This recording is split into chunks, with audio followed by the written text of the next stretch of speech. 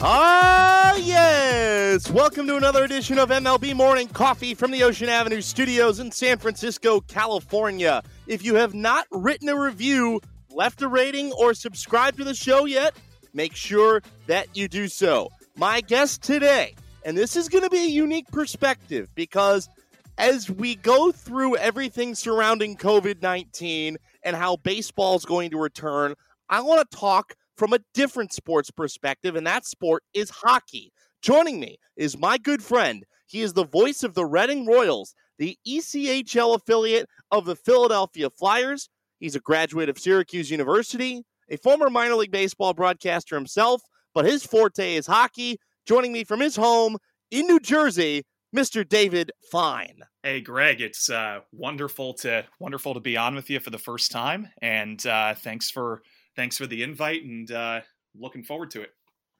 I've been asking a lot of players that I've had on what it was like when spring training got shut down.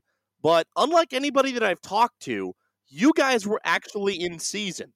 The ECHL season has been canceled, but you guys had 12 games left to go before the season was over. So what was it like for you when it stopped and then when you got the word that it was outright canceled? Because for those that don't know how the minor leagues in hockey work, there's a lot of juniors leagues that players can play in as amateurs, and then there are only two levels of the minor leagues in affiliated hockey. There's the ECHL, which is basically the equivalent of baseball AA, and then there's the AHL, which is the equivalent of AAA.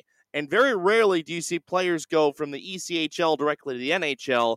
Mostly people are shuttling between the NHL and the AHL. And a lot of times you'll see guys play in one level the year before and the next level the year after if it's AHL to ECHL. I may have explained a little bit more than is actually true, but just give me the idea of the scenario surrounding your entire organization when it stopped and then once you heard there was going to be no more season. Well, Greg, first off, it continues to be disappointing. That's the primary emotion that even it almost happened 2 months ago. Our season was officially postponed on March the 12th. Thursday, March the 12th was the day that all the leagues postponed after the Rudy Gobert news came out on Wednesday the 11th. But to give you a little bit of an inside perspective, so we were in Wheeling, West Virginia, 5 hours from Reading, PA, about an hour from Pittsburgh or so. And we had played a school day game on the 10th, Tuesday the 10th. And so it was 2 days before our season got canceled. And I remember when we were going to Wheeling the day before the game, there was a little bit of talk on the bus about something is going to happen. This is coming if somebody in the sports world, but you're focused on the task at hand, which was for the Royals. They had clinched a playoff spot 2 days before the season, or 2 days before that trip in Worcester, Massachusetts. So it was the earliest clinch date in Royals history of a month before the season was over. 12 games left. They were already going to the playoffs, which in hockey, because of the point system, sometimes teams are in it longer because you can not necessarily make up ground as quickly, but you can get 2 points or 1 point or hang around for a little bit longer. Whereas if you were 12 games back in baseball with 12 to go, you kind of know your fate. But the Royals were flying high, and the league was having a really good financial year. The Royals were having an excellent financial year. And I remember that when I was sitting up in the press box for that morning game and 5,000 screaming West Virginian children came in, that I just didn't want to leave the press box. Like, I didn't know anything about what was going to happen the next day, but there were being cases reported in Pennsylvania, I think around that time, and certainly on the East Coast, and certainly where you're broadcasting from in San Francisco. And I was just thinking to myself, like, I'm just going to sit up here the entire game. Normally I might go walk around, get the feel, when the doors open, and make my way back up to the booth before the pregame show, and then sort of relax before it's go time. But I mean, I didn't want to use the bathroom, touch any, high touch surfaces. And the players were kind of feeling the same way. And it was really eerie. The day that the season was canceled, the Royals held a practice their last practice as a team. And on the Thursday game, they go through a traditional ritual with the team that our head coach has called Bagel Boy. And what that means is that everybody essentially has to take a shot, a far range shot at the net, including the goalies. And there's specific rules about it. Can't hit certain things. It can't hit the post or anything and go in. It has to be in the air, just to give you a quick sense of it. And the one that fails to do it out of all the players, the last one left, has to buy bagels for the entire team the next day. And it's really fun. Guys are yelling and getting on each other, and it gets competitive. It's like, it's not quite the Dream Team NBA practice in 1992, but I mean, it's really competitive and it's really fun to watch. And the coming off the ice that day, again, this is now the day after the Gobert thing happened, the players were coming over to me, and even the other team's broadcaster was there and saying, like, what's going on? Like, they were disappointed, but it was shocking. And that day, being in the front office with knowing that there was still a season to go and still more of the season left, it was just, I've never had a day working in sports like that. I know it's kind of a long answer, but it was such a unique scenario that the season was canceled emotionally, that you have gone through, and that was just a postponement at that time, but we knew that the season would eventually be canceled for the ECHL, which it was a few days later. But I mean, it was sort of a feeling of helplessness, and it still to this day eats at the people in our front office and our team that we never got a shot to try to dethrone the defending Kelly Cup champion Newfoundland Growlers, who were in first place. We were in second in the playoffs. So I know it's kind of a long answer, but it still hurts a lot knowing that the season will not be completed. So where does minor league hockey go from here? Because I know in minor league baseball, a season with no fans means a loss of revenue, and Major League Baseball has put in a contraction plan for 42 minor league teams. So a lot of teams could have seen their final seasons already happen. But what is the scenario with minor league hockey? I know that there is some subsidies from the NHL to some of these minor league franchises. Some of them are owned by the NHL. Some of them are owned by independent owners. But what does this do to the ECHL as a business model going forward, and almost not knowing when the next season is going to start? Yeah, I mean, that's been a talk for some time, Greg, which is, it's like, how do you salvage financially when, think about it, I know that there's contracts that minor league baseball teams still have to fulfill that they've signed, the sponsor for the, game night graphic. I mean, what do you do, right? They had 140 or so game night graphics coming to them with their name on it. And, how do you make good on that? And when they might be not only the team, but the business itself that's sponsoring that might be struggling financially. A lot of what ECHL teams have done, can speak from this perspective, to make sure that they remain in good light with their sponsors. Is there were 12 games left in the season, plus for the teams that were going to the playoffs postseason as well with those sponsors. And, a lot of what we're doing right now is just reaching out and being like, hey, are you guys okay? I think that can be lost as a nuance in business, is, just kind of like calling up your neighbor saying like, hey, how you doing? Like, how's everything going? And yeah, like, I'm sure there's going to be some teams, not only in the ECHL, but maybe even the AHL, that are going to take a big loss, as every business is and has and will continue to. And for the teams that are on the edge, so to speak, of, does their owner really want to invest in this? That's going to be a decision point. And from the Royals' perspective, we are blessed that in Reading, Pennsylvania, our ownership has been wonderful about this and supported us, and knows that we were having our best, attendance season. And we had the biggest increase in attendance from a year to year since like one of our opening seasons of our team history. And we're getting into year 20. And so we're blessed in Reading that we have a really strong ownership group.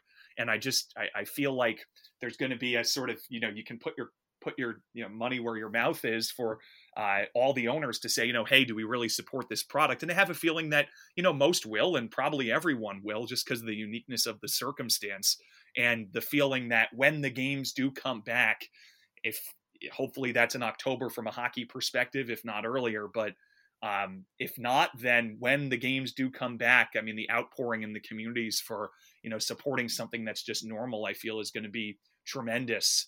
And, with the Royals, we're already planning to honor first responders and, have series of how we're actually honoring first responders that have helped, not just police and firemen or, people working in hospitals, but grocery workers, et cetera, et cetera. You can get, the list goes on forever. We're talking about, do we do an Amazon drivers night or something, right?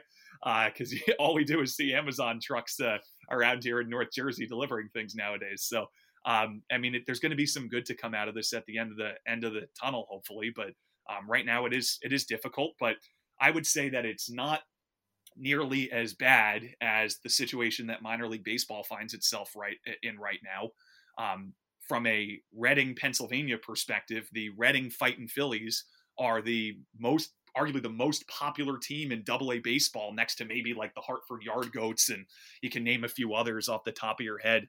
But they do an awesome job, and it's like they're probably not going to have a season unless something dramatically changes, which it looks like it's not. But yeah, minor league hockey is surviving, and I feel like people in minor league hockey feel for the people in baseball right now. We're talking with David Fine, the voice of the Reading Royals of the ECHL, here on MLB Morning Coffee, giving us a hockey perspective. Now, David, you had told me that while the ECHL and all of the junior leagues have had their seasons outright canceled at this point, the AHL is still going, because the AHL effectively has to continue playing if there's going to be an NHL season, because there needs to be a developmental pool to bring guys up from if you need. And the AHL, unlike minor league baseball, can't just play in training complexes. That's not necessarily how this all works. So what are the challenges that the AHL is going to face at this point if they are able to resume their season? Which is going to be, and I will say, I think it's going to be more difficult for them to resume their seasons than the NHL product. Yeah, well, the AHL model is similar to the AAA model in minor league baseball. It's, you need attendance to survive. The expenses in hockey, you think of how expensive it is to play hockey, and then you don't even have to make, that's before, imagine if you had to make the ice yourself, right? And maintain the ice. So there's a lot of expenses that go into hockey. It's obviously a more physical game when it comes to injuries and repairs and things of that nature. But right now, the situation with the AHL is as follows, and I'm going by my source here, which is the lead AHL beat writer for NHL.com. His name's Patrick Williams.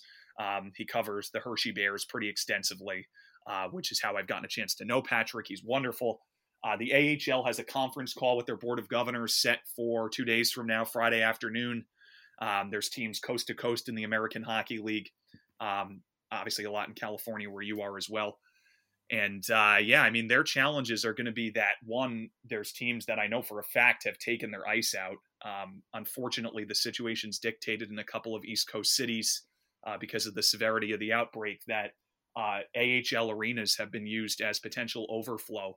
And I know in Worcester, Massachusetts, in our league, there's 800 beds set up on the floor of the DCU Center Arena, which is a 10,000 seat arena that we were in just a week before everything happened, which is surreal.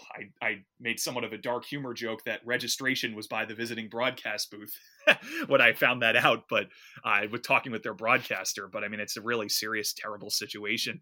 The challenges are as follows, that basically, regardless of next season's plans, it's going to be tough financially if there's 30 to 50 million people in this country that are unemployed or furloughed. So that's one thing. If the games are being held without fans, it's tough with the financial formula for the independently owned teams. It's one thing for the what's the best way to say this? It's one thing for the teams that are owned by their NHL parent club like the San Jose Barracuda are owned by the San Jose Sharks. That's cool, great. The Sharks might be able to foot the bill because they're an NHL team. But how does an independently owned team such as the Syracuse Crunch, who I used to intern for, they're owned by Howard Dolgan, who's an independent New York businessman and a wonderful guy. But it makes it tougher on Howard than it does on the San Jose Sharks, just because the San Jose Sharks are making a ton more money and have a lot more assets from their NHL owners versus an AHL owner. Additionally, airline travel is a big deal. In minor league baseball, the leagues are set up in a way that, unless I guess if you're in the PCL, you know this better than I do, but in the Eastern League of AA, in the Midwest League of low Class A, there's no airline travel unless your owner wants to do something special for the finals or something like that. And in the AHL specifically, and even in the ECHL, there are times that you need to fly. The Newfoundland Growlers play on an island 1,800 miles from Philadelphia, basically. And so in order to get to Newfoundland, you need to fly. Well, in the AHL, what's the problem with the airline? In the ECHL, problem with the airlines right now? Obviously, there's not a lot of flights going around. Who knows when they're going to come back? And the airlines are losing $10 billion a year. Whereas a bus is just easier in the Midwest League or in AA or, other leagues that don't require that. So because it's all commercial travel, how are you going to strike a balance? It's really interesting. And again, for anyone that's more interested in reading a detailed version of what I just said, the source that you want to follow is Patrick Williams on Twitter. Just Google Patrick Williams NHL Twitter. It'll pop right up. He gives a really interesting account of the specific challenges facing the ECHL, AHL more specifically, and minor league hockey in general. So, David, that brings me now to the NHL. And to clarify a point that you had brought up about travel, in minor league baseball, it is the AAA leagues that fly commercial, the International League and the PCL, for pretty much any scenario except for ones like Sacramento to Reno where you can actually take a bus. But pretty much it's commercial flights everywhere at the AAA level in baseball. So now we move to the NHL. And the NHL and the NBA were both very close to approaching playoff season. But I feel like both leagues are completely in flux about whether or not the season starts again. I know the NHL had floated out a bubble plan in North Dakota that quickly got shut down. And I'm comparing it to baseball. You have way more human contact in hockey than you do in baseball. In baseball, the only time you really have to come into contact with another individual is if you're sliding into a base. So if you're trying to turn two, you're sliding into a base. Now, the fielders are all holding the baseball at one point or another, and you might end up seeing baseballs get tossed out at different points in time. But in hockey, the puck is never touching a guy's hands. Guys are wearing gloves, but people are hitting each other all the time. There is a ton of human contact. So from a health and safety perspective, what are the challenges that the NHL faces in coming back? And what are they going to be able to do in order to try and finish the season? Yeah, I think that's nobody knows. They're talking about hub cities. Would they go to, a hub city outside of the NHL? That's been axed. What meaning a hub city like they were talking about? Do you go to Grand Forks, North Dakota, home of the University of North Dakota Fighting Hawks, the college program that's really successful? They said, no, we can't do that. The facilities aren't the same. And so now they're talking about hub cities as, would you play in St. Louis if the case numbers were down and, you would have a sort of a tournament like setup that would mirror what the Stanley Cup playoffs were. But it's actually really interesting. So the US-Canada border poses a number of challenges to this because right now the US-Canada border is closed until at least mid-May. And further, there are just more European players as well. And the Europe-US situation is also in question of how you're going to be able to argue that you could fly players overseas from across the pond And there's a large Russian population, obviously, that plays in the NHL and Western mainly Eastern Europe, I'd say, as well as Sweden, Finland, etc. Canada is going to be more conservative, though, than the United States in reopening. It's just the way it is. Canada right now, and I know this from talking with Canadians over the last month, they're not thrilled with how the U.S. has handled this, because in Canada, they just shut everything down and said, sorry, you're going to be inside. And they're not storming, Justin Trudeau's house with AR-15s. They just banned assault weapons in Canada. And so it's like, it's a more socially, there's more socially accepting of government orders, because they realize that the government is trying to help them. And that's why their case numbers are at, I think it's like 65,000. It was around the start of the week anyway. A week ago, it was like at 58,000. So, I mean, that's a population of 30 million. And they have one of the biggest cities in North America with Toronto, and they've done a really good job. But the provinces in Canada are more similar to the United States, and how its strategy for reopening for large gatherings, let's say, because they are not allowing large gatherings for until a certain date, which is in the summer, which eliminates the idea of fans. But they are allowing their provinces to reopen on their own timelines. But the difference still is that the people aren't trying to move those start dates up, and they're allowing the stay-at-home orders to go until this thing is really gone. I was just reading that in Quebec, which has the Montreal Canadiens in it, they have banned all festivals and sporting events through August 31st with fans. So there's no way, unless the NHL was talking about a Labor Day start, that they could have fans in Montreal with the Canadiens for a playoff game. So that just makes it even more difficult than the U.S., because to my knowledge, I'm trying to think off the top of my head, the team in Vancouver in rookie ball, I think, is the only baseball team that's across the border. But in the U.S., or not just in the U.S., in the ECHL, AHL, there's a number of Canadian teams in both leagues, plus the NHL, which just adds to the difficulty. I'll have to say this, by the way, in regards to what Canadians are feeling like with the United States handling of COVID-19. I know you and I have talked about this several times. I think the way that the United States has handled this is quite frankly embarrassing. And the fact that the Korean baseball organization is playing regular season games right now just shows that if the United States had handled this better, that maybe we wouldn't be in this situation right now. Because here are some statistics I gave on yesterday's podcast, and whether or not you know this or not.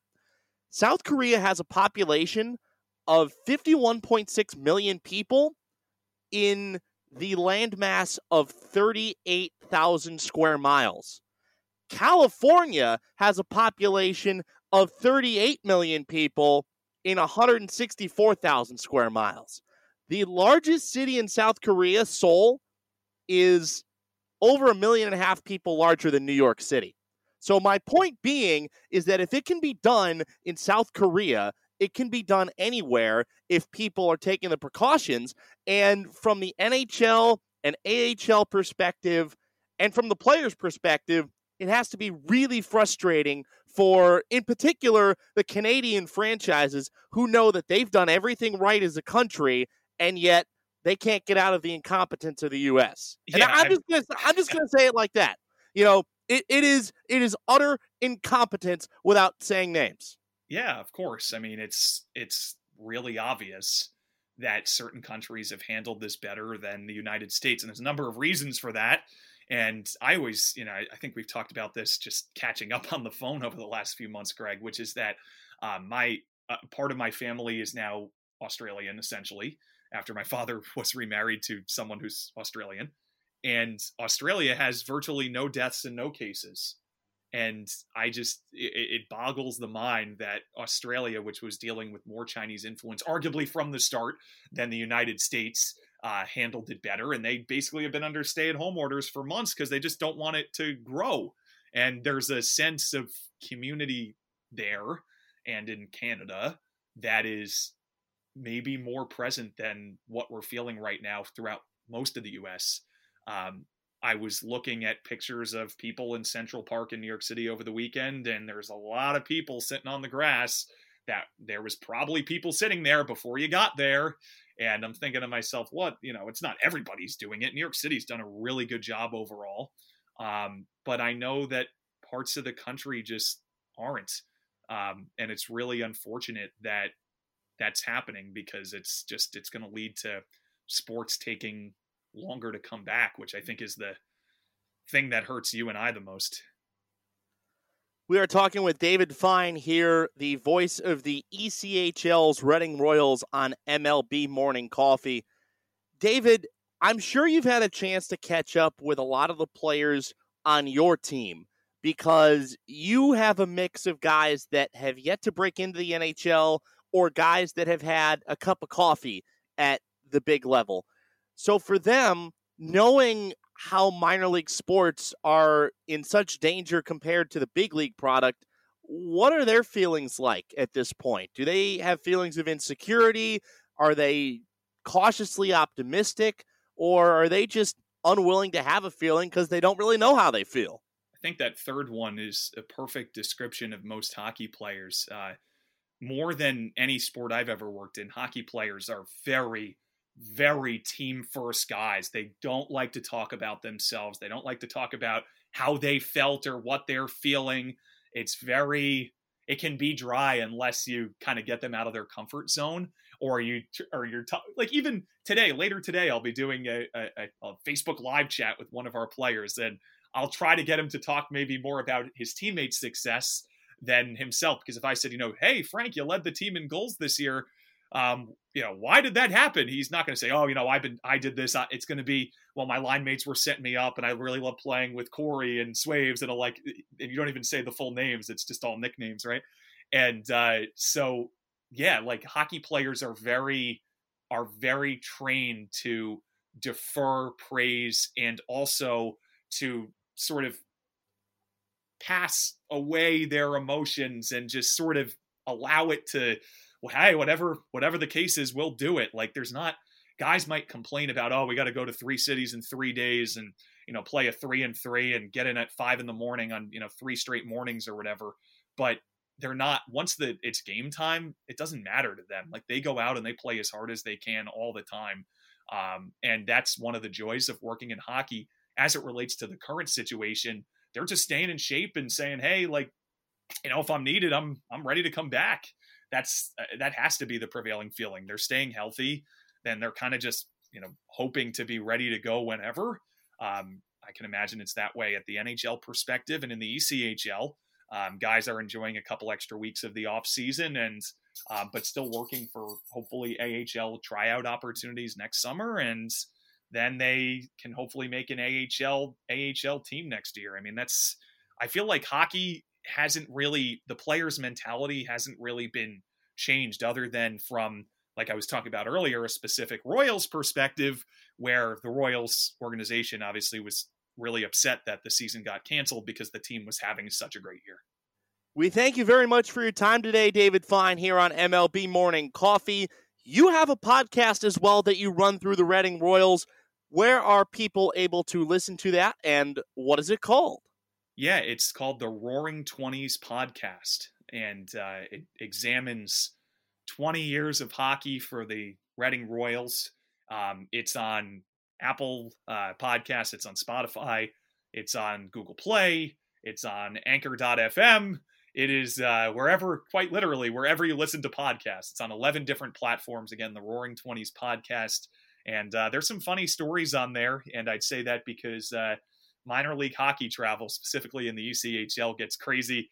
Coming up tomorrow, we're going to have our current director of youth hockey, who used to play for the Royals for 2 years. He was Jonathan Quick's backup during the 2007-2008 season with Reading.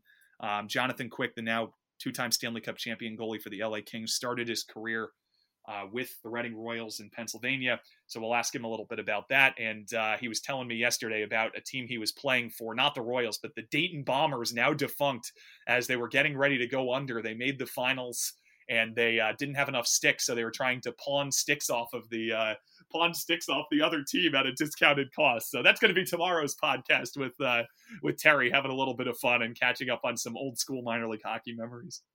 That sounds like the movie Semi-Pro come to life. I mean, dude, the ECHL is at least it was. Now it's so much more refined. But if you talk 90s ECHL or early 2000s ECHL hockey, and even AHL hockey, probably the stories that you'll hear one of our players came out of retirement and was playing in the Amish Hockey League to stay in shape in case he needed to come back. And then there was a roster shortage, and he was playing in, again, the Amish Hockey League. He was playing with Amish players in Reading, Pennsylvania. The coach called him back. He sort of unofficially retired and said, we might need you for a game or two. Sure enough, roster shortage, didn't get, a player coming back that they were supposed to. Come to Wheeling, West Virginia, and after playing with some Amish folks for a couple months, he scored 3 points in his first professional game back, and he's the all-time point scorer for the Reading, all-time leading point scorer for the Royals now, Ryan Crothers. That was our story last week.